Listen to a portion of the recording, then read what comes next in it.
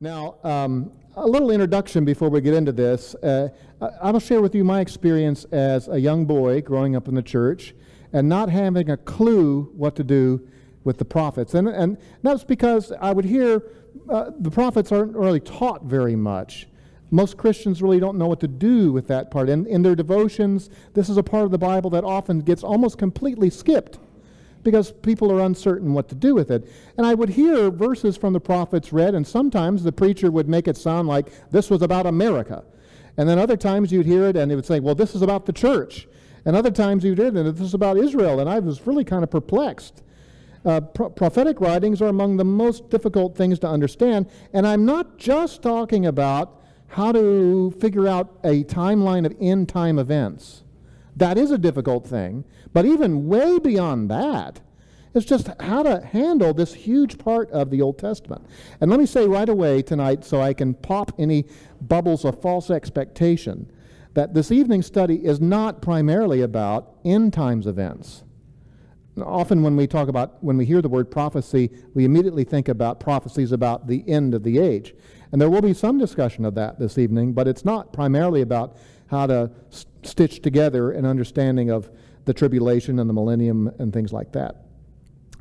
As a kid, I would often be puzzled by statements like here in Isaiah 5, verse 25. This is one of hundreds of statements like this in the prophets, where Isaiah is thundering against Israel, and he says things like this: On this account, the anger of the Lord has burned against his people, and he has stretched out his hand against them and struck them down. And the mountains quaked, and their corpses lay like refuse in the middle of the streets. For all this, his anger is not spent, but his hand is still stretched out. And I would read that, and I would think, I thought Jesus paid for my sins. I thought, and I would hear verses like Romans 8, there's therefore now no condemnation to them who are in Christ Jesus. And then I read this, and as God is thundering in anger, and he's not done yet. And so I struggled even through college, after going through having a major in Bible and going on to seminary, really struggling what do I do with these kind of verses? What should I think about God when I read verses like this? One piece of my understanding that was missing for a long, long time is that the prophets of the Old Testament, one of their chief jobs is to be an enforcer of the covenant.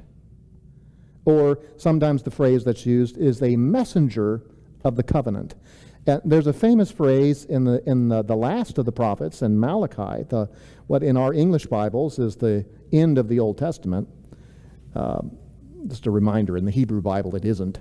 It's not the last book written. Chronicles or Nehemiah might be, but nonetheless, here at the end of our English Bibles, and in Malachi 3, verse 1, Behold, I am going to send my messenger, and he will clear the way before me.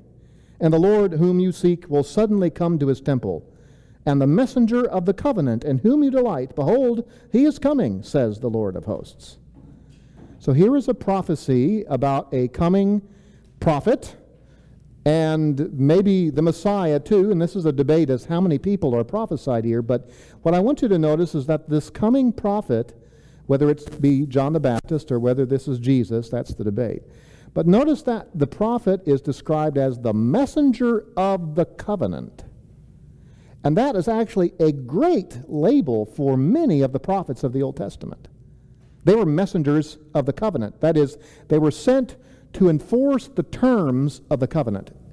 And the covenant that looms the largest over the Old Testament is the covenant made at Mount Sinai. So all that to say, a lot of the thunderings of the prophets in the Old Testament are taking what was said in the covenant at Mount Sinai and reminding Israel of how they have failed. And their message was often not about how you can know that if you were to die tonight, you'd be able to stand before God and explain why you should be led into heaven. They were concerned with the afterlife, but they were more concerned with that God dwells here in our midst in that temple in Jerusalem, and we have broken the covenant, and wrath may pour out amongst us. That is, if you can get your hands around that, it helps a lot. Now, as we get into the body of the study tonight, I want to explain what I'm going to do in terms of direction. Firstly, I'm going to zoom way out. Think of ourselves in an airplane. We're at a high altitude, and we're kind of look at the landscape of the prophets. And then we're going to zoom in a little bit more and get closer to understanding the different sorts of things that they wrote. So, number one, in your handout, it says that there are various kinds of prophecy. We're talking about Old Testament prophecy. Prophecy is inspired, insightful speaking, but that speaking might not only be about the future. It might be insightful, inspired speaking about the past. It might be inspired speaking about the present, the very day of the prophet himself. And this ties us back to something that we mentioned a couple weeks ago when we were discussing the prophets who smoldered and burned, that there are a lot of writings in the Old Testament that are prophetic histories. Prophetic histories. And by that, we don't mean that they're writing history before it happens, but that these are men inspired of the Spirit to look back over what had happened in the previous centuries and give a prophet's perspective on what God had done, how Israel had failed, or how Israel had succeeded. In the Jewish tradition, many books of history, what we call the history books, are actually regarded as prophetic books. So the books of Joshua, Judges, Samuel, Kings, all of these are written by prophets. Now, the names of them we don't know. Joshua may have written Joshua, but we don't know for sure. Judges, we don't know who wrote it. Samuel, remember, the person, Samuel, dies halfway through the book of Samuel, so he didn't write it, but maybe Nathan, Gad, others contributed to what was written. Kings is written by prophet. These are all books that, for the most part, are explaining the unfaithfulness of Israel throughout since they came out of Egypt and into the Promised Land. Now, there's some bright spots too, but mostly that these men, these prophets, are explaining how Israel failed to meet the terms of the covenant at Mount Sinai. These books are traditionally called, that is in the Jewish tradition, they're called the former prophets. The former prophets. Now that doesn't mean ex-prophets. This means that in the books of the Hebrew Bible, these are the ones that come first. Joshua, Judges, Samuel, Kings, they come first, as opposed to the latter prophets, Isaiah, Jeremiah, Ezekiel, so forth, that come later.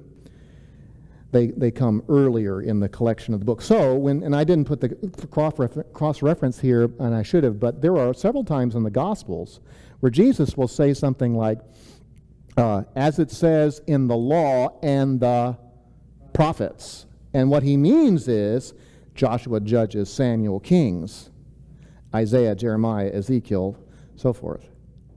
It includes the prophetic histories as well as the writings of the great prophetic individuals like Isaiah. All right, so there are prophetic histories. We don't think of these books, but if you think about it, though, every book of the Bible is written by someone exercising the gift of prophecy. The law is written by the spirit of prophecy.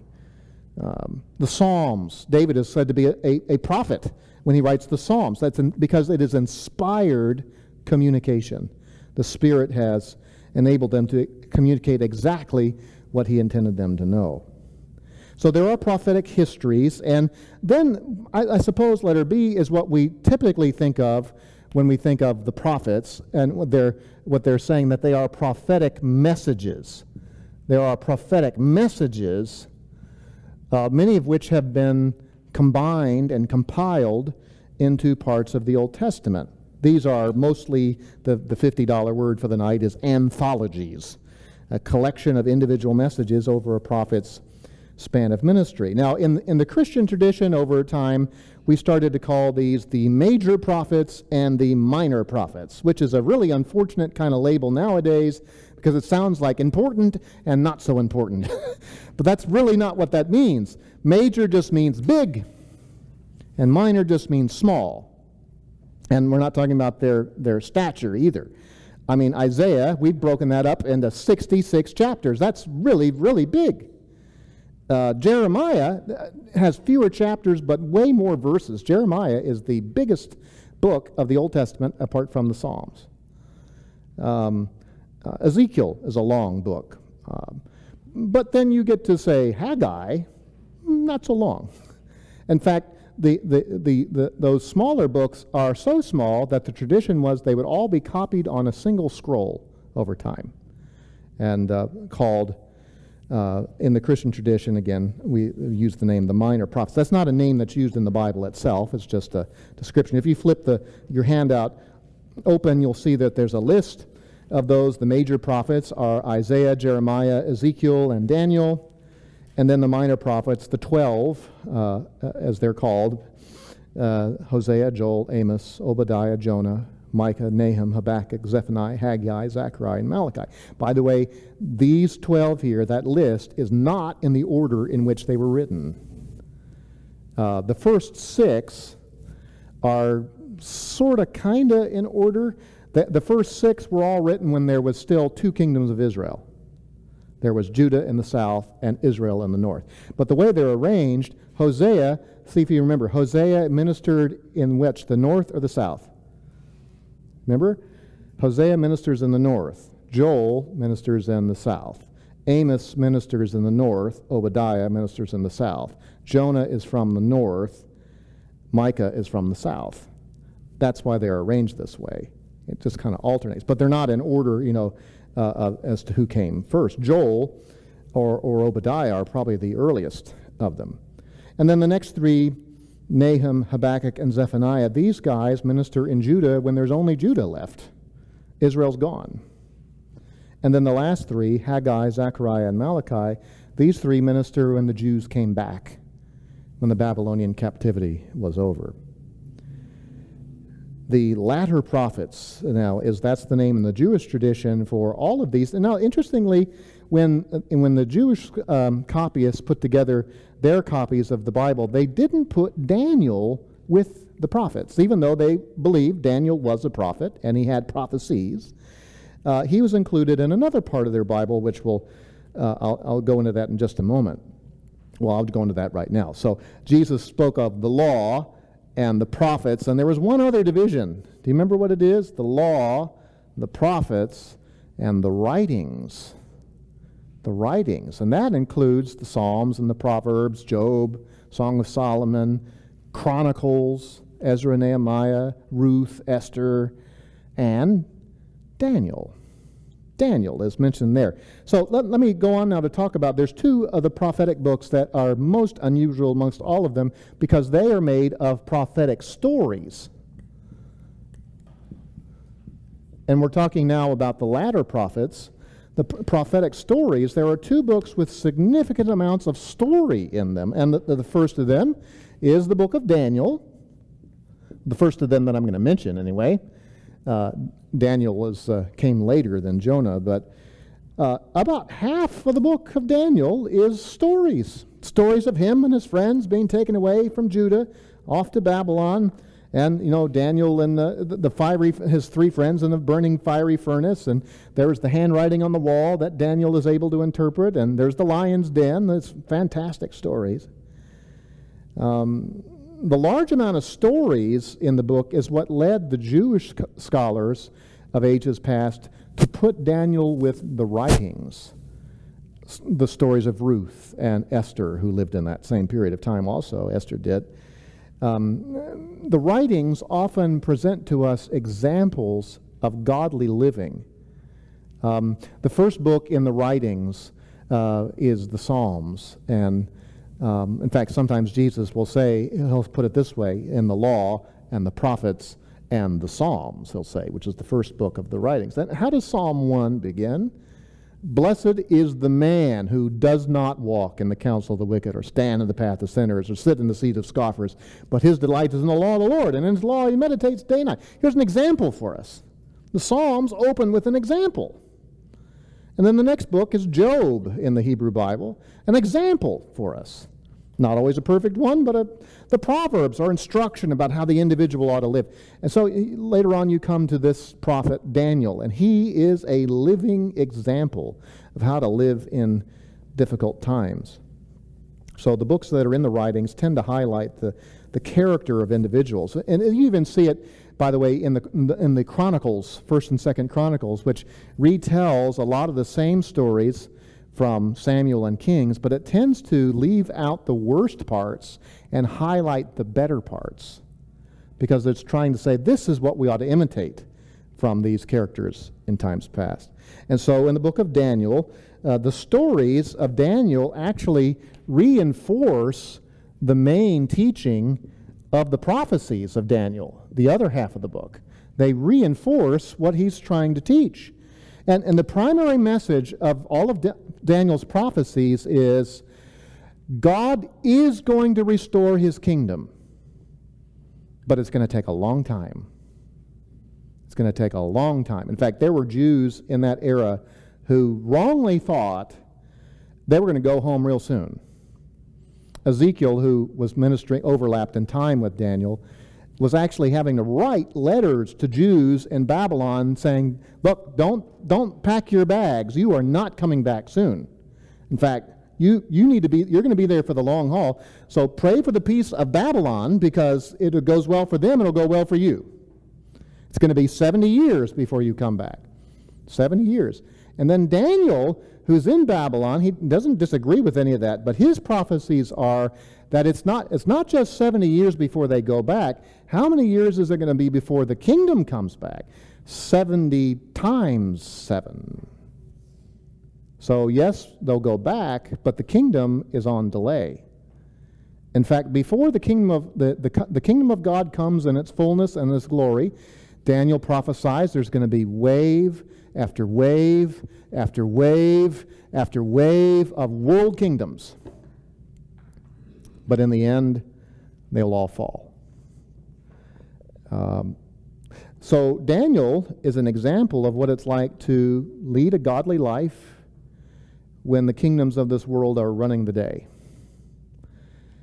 So his stories reinforce the patience that he urges his people to have. So there's a book with prophetic stories. The very things he goes through reinforce his prophecy. And then there's the other famous book of prophets with stories, and that's Jonah. Well, I mean, the whole book is a story, a true story at that, unique amongst all of the latter prophets, in that it is entirely a story.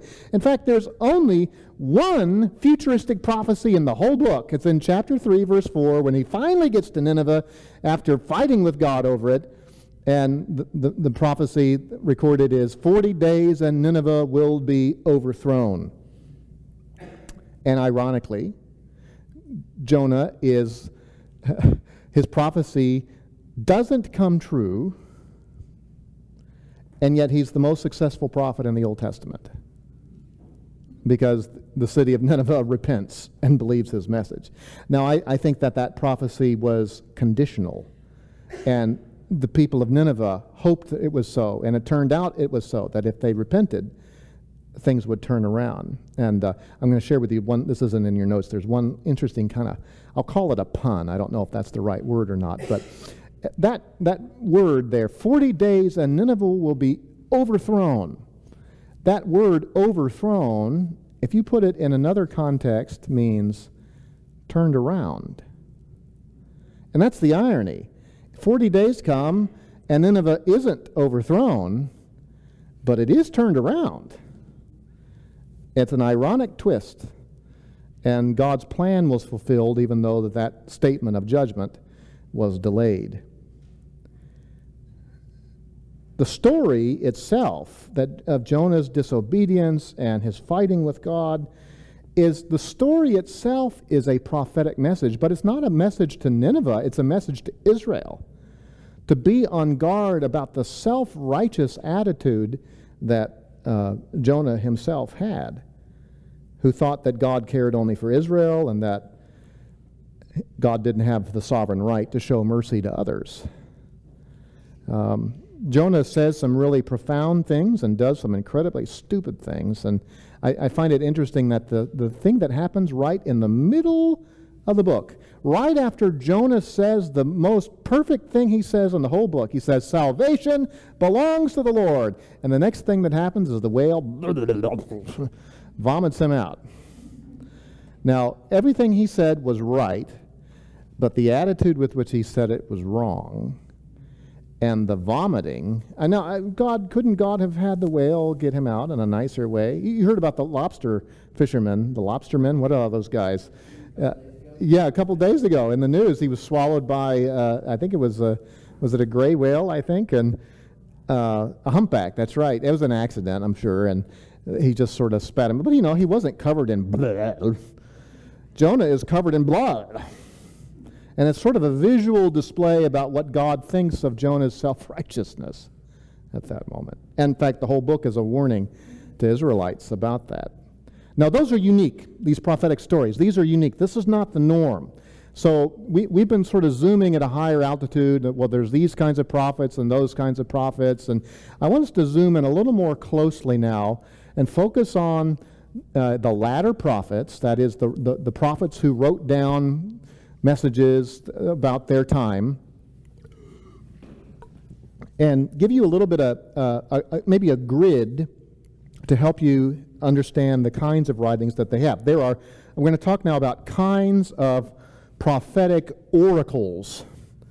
Oracles. Now, this is not a software company. I suppose there is one named that, but this is a word that means an inspired utterance. An oracle is an inspired message. There are different kinds of prophetic inspired messages. Most of the individual messages, these inspired utterances of the prophets, will fit into one of four groupings. Now, there are a few others that don't. And this is the way it often is with categorizing anything, like, when you do your laundry, I'm hoping you all do laundry. You got your whites and your darks and your permanent press, and every once in a while there's something else, and you think, I don't know what to do with this. But most of what you have fits into these categories, right? So most of what you read in the prophets is going to fit into one of these four spots. So one kind of prophetic message is a message of instruction. Instruction. And I'm going to have to make some room on the board in a moment, I see. Instruction. This is actually not one of the more common types, but it is nonetheless important. And this is where the prophet is teaching the people how they ought to live, laying out a code of conduct for his audience to follow. And oftentimes this is instruction about repentance or godly living or how to be faithful to the covenant that was made at Mount Sinai. And I think I've listed 5 examples there. Maybe we'll start with the first, and I'm not sure we'll look at every one of them. But Jeremiah chapter 3, verses 12 to 13 is a good snippet of a prophecy of instruction. Jeremiah 3, we'll back up to verse 11. And the Lord said to me, faithless Israel has proved herself more righteous than treacherous Judah. Go and proclaim these words towards the north, that is to Israel, and say, return, faithless Israel, declares the Lord. I will not look upon you in anger, for I am gracious, declares the Lord. I will not be angry forever. Only acknowledge your iniquity, that you have transgressed against the Lord your God, and have scattered your favors to the strangers under every green tree, and you have not obeyed my voice, declares the Lord. We'll keep reading a little bit. Return, O faithless sons, declares the Lord, for I am a master to you, and I will take you from one from a city and 2 from a family, and I will bring you to Zion. Then I will give you shepherds after my own heart, who will feed you on knowledge and understanding. And on it goes actually now into a different kind of prophetic speech. So that's a word of instruction. Turn back to me. It'll go well with you. I want you back with me. Flip forward to the book of Amos, chapter 5. Amos.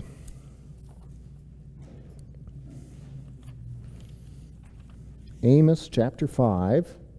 Amos, I mentioned earlier, Amos was a prophet to the north. The irony is he was from the south. He was a farmer down in the south, and God called him unexpectedly to go up to the false temple in the north and thunder against them and call them to repentance. And Amos 5, verses 14 to 15, "Seek good and not evil, that you may live. And thus may the Lord God of hosts be with you, just as you have said. Hate evil, love good, and establish justice in the gate. Perhaps the Lord God of hosts may be gracious to the remnant of Joseph." So here he's instructing them, this is the way you ought to be living. You ought to turn back to the Lord, and that means some very specific things that need to change. I think maybe the most famous oracle of instruction in our day is Micah chapter 6. And I say the most famous because there's been scripture choruses that this has been turned into. Micah chapter 6. Micah, by the way, he's a prophet in Jerusalem. He is a contemporary of Isaiah. Their ministry is almost exactly the same time period. And they even share some verses in common with each other. And this is a famous one now. Micah 6, verse 8. "He has told you, O man, what is good. And what does the Lord require of you but to do justice, to love kindness, and to walk humbly with your God?" Any of you know a scripture chorus that's been turned into? A few of you, yeah. This is an oracle of instruction. Well, I won't take us to the other two. You can look at those later on. I want to move on. And before I move, well, I'm just going to flip the board now. We're going to lose the fancy title here. Is that okay? Yeah, that's all right. I know you were just now disappointed that that's gone. But a second kind of prophetic oracle is an oracle of indictment. Indictment. This is where the prophet is acting like a lawyer. In fact, they even say sometimes they'll say things like, "The Lord has a case against you." Prophecy of indictment. This is actually a very common kind of thing that you'll find in the prophets, where they are preaching specifically against sin and revealing guilt. So this is a little bit different than instruction. Instruction is, this is what you ought to do. But this is, do you realize what you're doing? Israel, in the prophets, is often indicted for not keeping the covenant. Particularly, that means that they're committing idolatry, or maybe they're caught up in ritualism, or they're allowing gross social injustice. So there are indictment prophecies against Israel and Judah for that. And then the other nations are also indicted too, although never are they indicted for not keeping covenant, because they're not in covenant with God. They're indicted instead for things like idolatry and violence, especially. Okay, let's go to Isaiah. You know what? I'm going to come to that one later. Let's go to Jeremiah 2. Jeremiah chapter 2.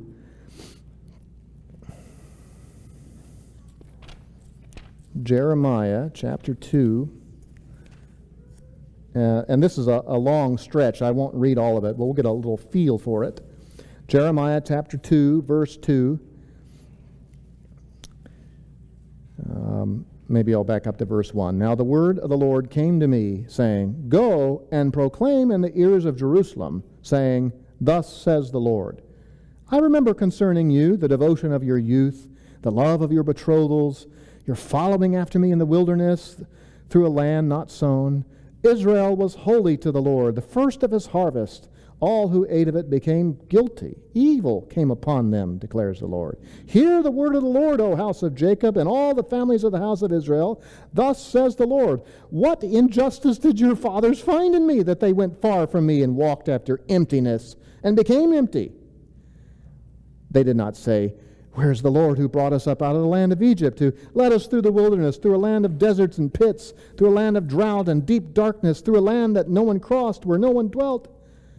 I brought you into the fruitful land to eat its fruit and its good things, but you came and defiled my land. And my inheritance you made an abomination. The priests did not say, Where is the Lord? And those who handle the law did not know me. The rulers also transgressed against me. And the prophets prophesied by Baal and walked after things that did not profit. And on the indictment goes for the rest of this long chapter.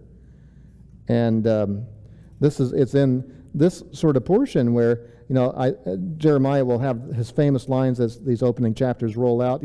Israel has committed two iniquities. They've forsaken me, the fountain of living waters, and they've hewn out for themselves cisterns that hold no water. I mean, it's bad enough that you let go of a living spring, the fountain of living water. I mean, if you have a choice between a ditch to collect rainwater or a living spring, which one are you going to choose? You're going to choose the living spring. But it's bad enough to reject that, but now you're going to make a cistern to collect dirty runoff water, and it's got holes in it. That's what Israel did by going after other gods. These are prophecies of indictment. And we're going to look later on at Isaiah 1 and see another example of this, but you can later on, as you have time, read some of those other examples I've listed for you out of Micah, Zechariah, and Malachi. Let's go into a third kind of prophecy, and this is maybe the one that we tend to think of the most when we think of the Old Testament prophets, and that is oracles of judgment. Oracles of judgment. That is where they announce that God is going to bring judgment either on Israel or on the nations or maybe just the whole world.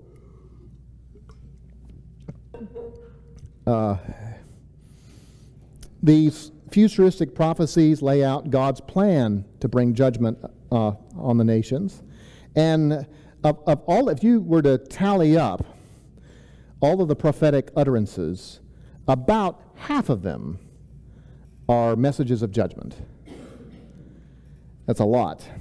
And they're futuristic judgments. That is, it's something that hasn't happened yet. It's about to happen, like 40 days, and Nineveh will be overthrown. That's a short-term announcement. Or it might be in Isaiah's day, he's telling them Haggai, chapter 1, explains that there'd been a recent experience of a locust invasion, and he informs them actually, I'm confusing that with Joel. Joel does that, explains that this was a judgment. Haggai also does something similar about recent events. But judgment, a huge part of the prophets is this. And then the last one, the ones that we like the most, are aftermath. Aftermath.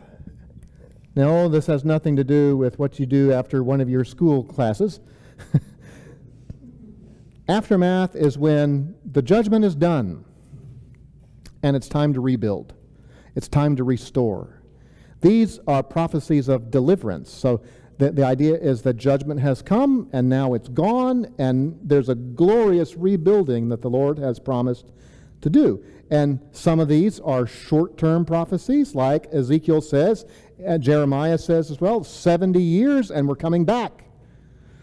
Some of them are long-term prophecies, like 70 times 7 before the kingdom comes. And some of them, it's unclear. Is this going to happen in the days of the Old Testament? Is it going to happen later? And you have to wait until you read more of the prophetic witness. These are the portions that we enjoy the most that speak of glory and peace and restoration. Now, turn over to the last page with me and just a couple other comments about that. And that is, it is not at all uncommon for a prophetic writing to have all of these, things within it, a mixture of these elements. And I'll also say, I'll mention this next one right now, that it's not uncommon for messianic prophecies to be found in any one of these. In other words, a prophecy about the Messiah can show up in any of these. There'd be a prophecy of judgment, and the Messiah is there. Think about Isaiah 53. That's a word of judgment. It's also a word of indictment. We are the guilty ones, but look at him. He's been judged, right? So messianic prophecies can show up in any of these. And it's not uncommon for the prophets to mingle these sorts of things together. And the two blanks that go in that spot, there's a spot for Isaiah chapter 1, which we're going to read that in its entirety in a moment.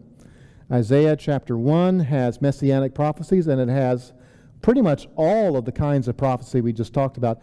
And then Psalm 2 is also it's a psalm, it's a poem, but it has prophetic elements. It has all four of those elements, and it's messianic also. All right, now I want you to turn with me to Isaiah 1, and I want you to think now about, let's refresh. What are the four major kinds of prophetic words? There's a word of instruction, there's a word of indictment, a word of judgment, and a word that we'll just call it restoration. So what are the four again? Instruction, indictment, judgment, and restoration. All right, so we're going to read through Isaiah 1, and I'll read for a little bit, and I'll pause, and I'll ask you, what do you think, what kind of prophetic word do you think that was? All right. The vision of Isaiah, the son of Amoz, concerning Judah and Jerusalem, which he saw during the reigns of Uzziah, Jotham, Ahaz, and Hezekiah, kings of Judah. Listen, O heavens, and hear, O earth, for the Lord speaks. Sons I have reared and brought up, but they have revolted against me. An ox knows its owner, and a donkey its master's manger, but Israel does not know. My people do not understand. Alas, sinful nation, people weighed down with iniquity, offspring of evildoers, sons who act corruptly. They have abandoned the Lord. They have despised the Holy One of Israel. They have turned away from him. Let me pause there. Now, in verses 2, 3, and 4, which of the four kinds of prophecy do you think that is? That is indictment. You are guilty. Very, very guilty. Right? And by the way, notice that the first thing that's called is, listen, O heavens, hear, O earth. Why is that there? Because back at Mount Sinai, when Israel entered into the covenant, Moses says, I call heaven and earth against you as witnesses this day that you have covenanted with the Lord. The heavens and the earth were the witnesses of the covenant. So here, the messenger of the covenant, Isaiah, is invoking these witnesses. Now you can affirm what I'm saying. These people are unfaithful. That's indictment. All right, let's keep reading. Verse 5. Where will you be stricken again as you continue in your rebellion? The whole head is sick. The whole heart is faint. From the sole of the foot even to the head, there's nothing sound in it, only bruises, welts, and raw wounds, not pressed out or bandaged, nor softened with oil. Your land is desolate. Your cities are burned with fire. Your fields, strangers are devouring them in your presence. It is desolation as overthrown by strangers. The daughter of Zion is left like a shelter in a vineyard, like a watchman's hut in a cucumber field, like a besieged city. Unless the Lord of hosts had left us a few survivors, we would have been like Sodom. We would have been like Gomorrah.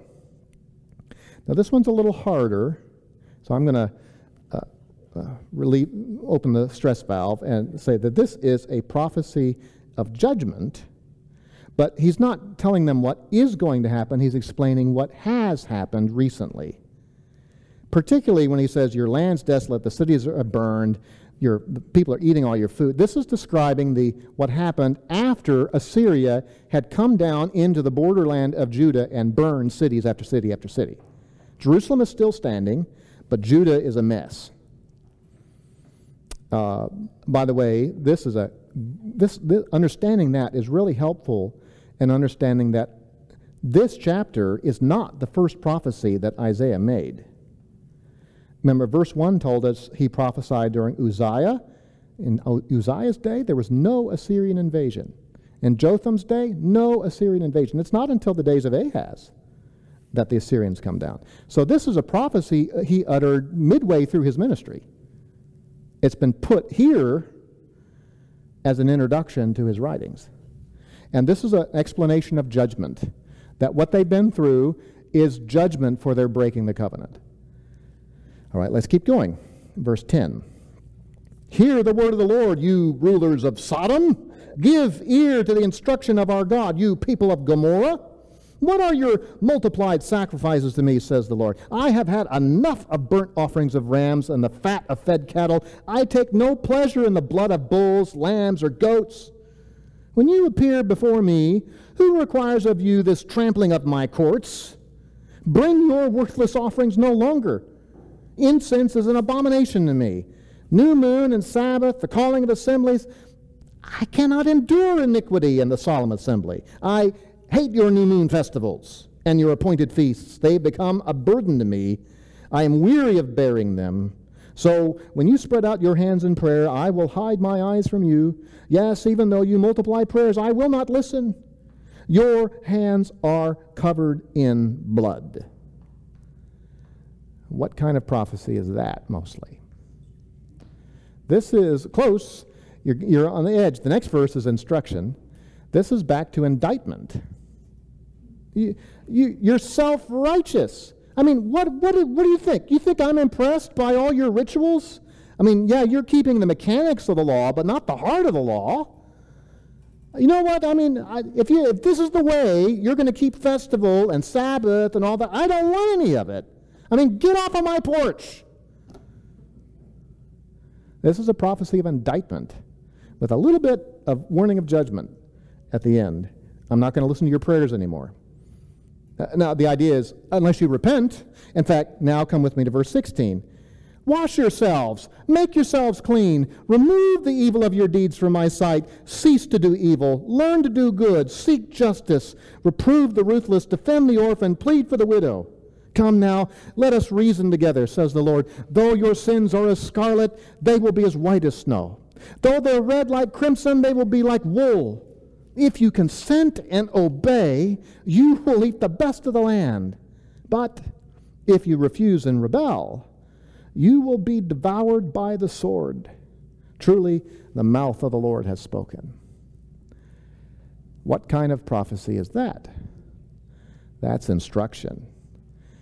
Now, we've all made it real clear what you're doing wrong. Now, this is what you ought to do in its place. Come to me, turn to me. You'll find forgiveness and restoration and newness of life. Let's go on, verse 21. How the faithful city has become a harlot. She who is full of justice, righteousness once lodged in her, but now murderers. Your silver has become dross, your drink diluted with water. Your rulers are rebels and companions of thieves. Everyone loves a bribe and chases after rewards. They do not defend the orphan, nor does the widow's plea come before them. What's that? That's indictment. Back to indictment. There's a lot of indictment in this chapter, isn't it? And now look at verse 24. Therefore the Lord God of hosts, the mighty one of Israel, declares, I will be relieved of my adversaries and avenge myself on my foes. I will also turn my hand against you and will smelt away your dross as with lye and will remove all your alloy. Then I will restore your judges as at the first and your counselors as at the beginning. After that, you will be called the city of righteousness, a faithful city. Now this is kind of a mix, isn't it? It starts off with judgment, and then it ends with restoration. Right? And now we come to the end of the chapter, verse 27. Zion will be redeemed with justice, and her repentant ones with righteousness. But transgressors and sinners will be crushed together, and those who forsake the Lord will come to an end. Surely you will be ashamed of the oaks which you have desired, that's the pagan worship sites, and you will be embarrassed at the gardens which you have chosen. For you will be like an oak whose leaf fades away, or as a garden that has no water. The strong man will become tinder, his work also a spark. Thus they shall both burn together, and there will be none to quench them. So this started off with a word of restoration, but is mostly a word of judgment. So there you've got, in this one chapter, in this first it's not the first message Isaiah spoke. It's been put here at the front. The introduction to it has got all four kinds of prophecy. So if you can keep in your mind that the prophets kind of switch to this kind of talk, it's helpful in knowing that it's normal for them to change gears, and what they're doing is going after Israel for breaking the Mosaic covenant. All right, a few last comments, some insights for reading the prophets, and I'll try to go quickly through this. When you read the prophets, particularly Isaiah, we'll use that as a great example, don't think of this as a journal. When you have some of you may keep diaries, and they're dated. You don't write them out of order. I mean, none of you, I'm going to skip 5 pages and start there, and then I'm going to skip back. You don't do that. That's not the way journals work. They are sequential, day by day. We tend to think wrongly that that's what the prophets are, and they're not. Maybe a few of them are. But most of them are what goes in your blank. They are collections of the sayings of the prophets. And they are often not in the order in which they were first spoken. We saw that in Isaiah 1, where he's describing things that happened in the middle of his ministry, not at the beginning of it. So most of the prophets, Isaiah, Jeremiah, and Daniel, are not in the order in which they spoke them. Sometimes, and we know this for certain because sometimes they're actually dated in the 3rd year of so-and-so, and then a few chapters later in the 2nd year of so-and-so, and it's the same so-and-so. So they've been put in order this way for some reason, usually because there's a theme that they're doing. So I would say Isaiah 1, 2, 3, 4, and 5 are they are samples of his utterances over his 40 years of prophesying. They've been put at the front to introduce the rest of them. And then chapter 6 is the story about how he became a prophet early in his life. All right, so read them as collections. Think of them as like our hymnal. None of us turn to hymn number 1 and say, oh, this must be the first hymn ever written. And look, there's the second. That's not how that works. Now, these are arranged by theme. And that's the way it is in the prophets.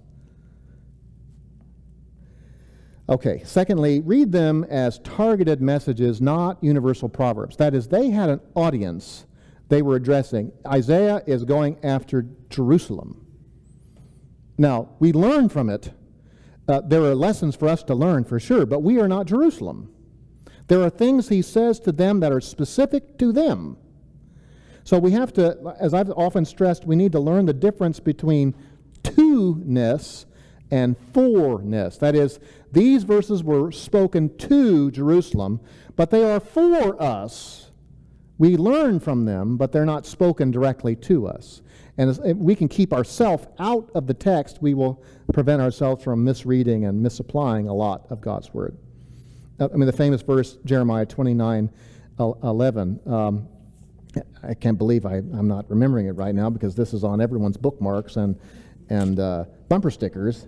I know the plans. Thank you. I know the plans I have for you, declares the Lord. Plans for welfare and not for calamity, to give you a future and a hope. Who's the audience? Jews and Babylon. Plans to bring you back, but it's going to be on God's timetable, not yours. It's going to be a minimum 70 years. And so, is there anything I can apply to that verse to myself? Yes, I can find analogies as to what the gospel promises me, but I can't just go pull that one out and ignore all the indictment and all the judgment ones, all the verses I'm not all that comfortable with. That's not how it works. So read these as targeted messages, not just as a grab bag. And then one last thing is understand that sometimes, we didn't talk much about the visions that the prophets had, but sometimes the visions that the prophets have are not videos of the future. Sometimes they are, and sometimes they aren't, and that's hard. The prophets sometimes describe amazing scenes that the Lord gives to them, but not all of them are like a video of things that are actually going to take place in the future. Now, let me quickly say, there are plenty that are. Isaiah 53, there's a vision told poetically of the suffering servant, and much of that is literally takes place. But I'll give a big example, okay? The valley of dry bones in Ezekiel 371, it says. That should be Ezekiel 37. Not, there is no chapter 371, but Ezekiel chapter 37, the famous vision of the dry bones. Now, Ezekiel sees, for sake of time, I won't read it. I trust you are somewhat familiar with it, but he looks out, and there's all these dry bones in the field, and the Lord says, "Shall these bones live?" And then Ezekiel is thinking, "Are you crazy?" But he knows not to say that to the Lord, and says, "You, O Lord, know." And of course, then they start the leg bone connected to the thigh bone, and that's where that song comes from. And all of a sudden, these bones are together, and skin comes on them, and there's this mighty, vast army. That is not a video of any future event, but it's a true prophecy. God is going to restore Israel and raise them back up to be his people. The prophecy is true. There is a literal thing that will take place, but it is not the vision. Or let me put it this way again. The vision is not a video. So Israel is what goes into that blank there. Now, I can't tell you how common this is. There are things where, like Zechariah sees a vision of a woman in a basket being carried by large storks, and the lid of the basket comes up, and the woman pops out, and a voice says, "This is iniquity."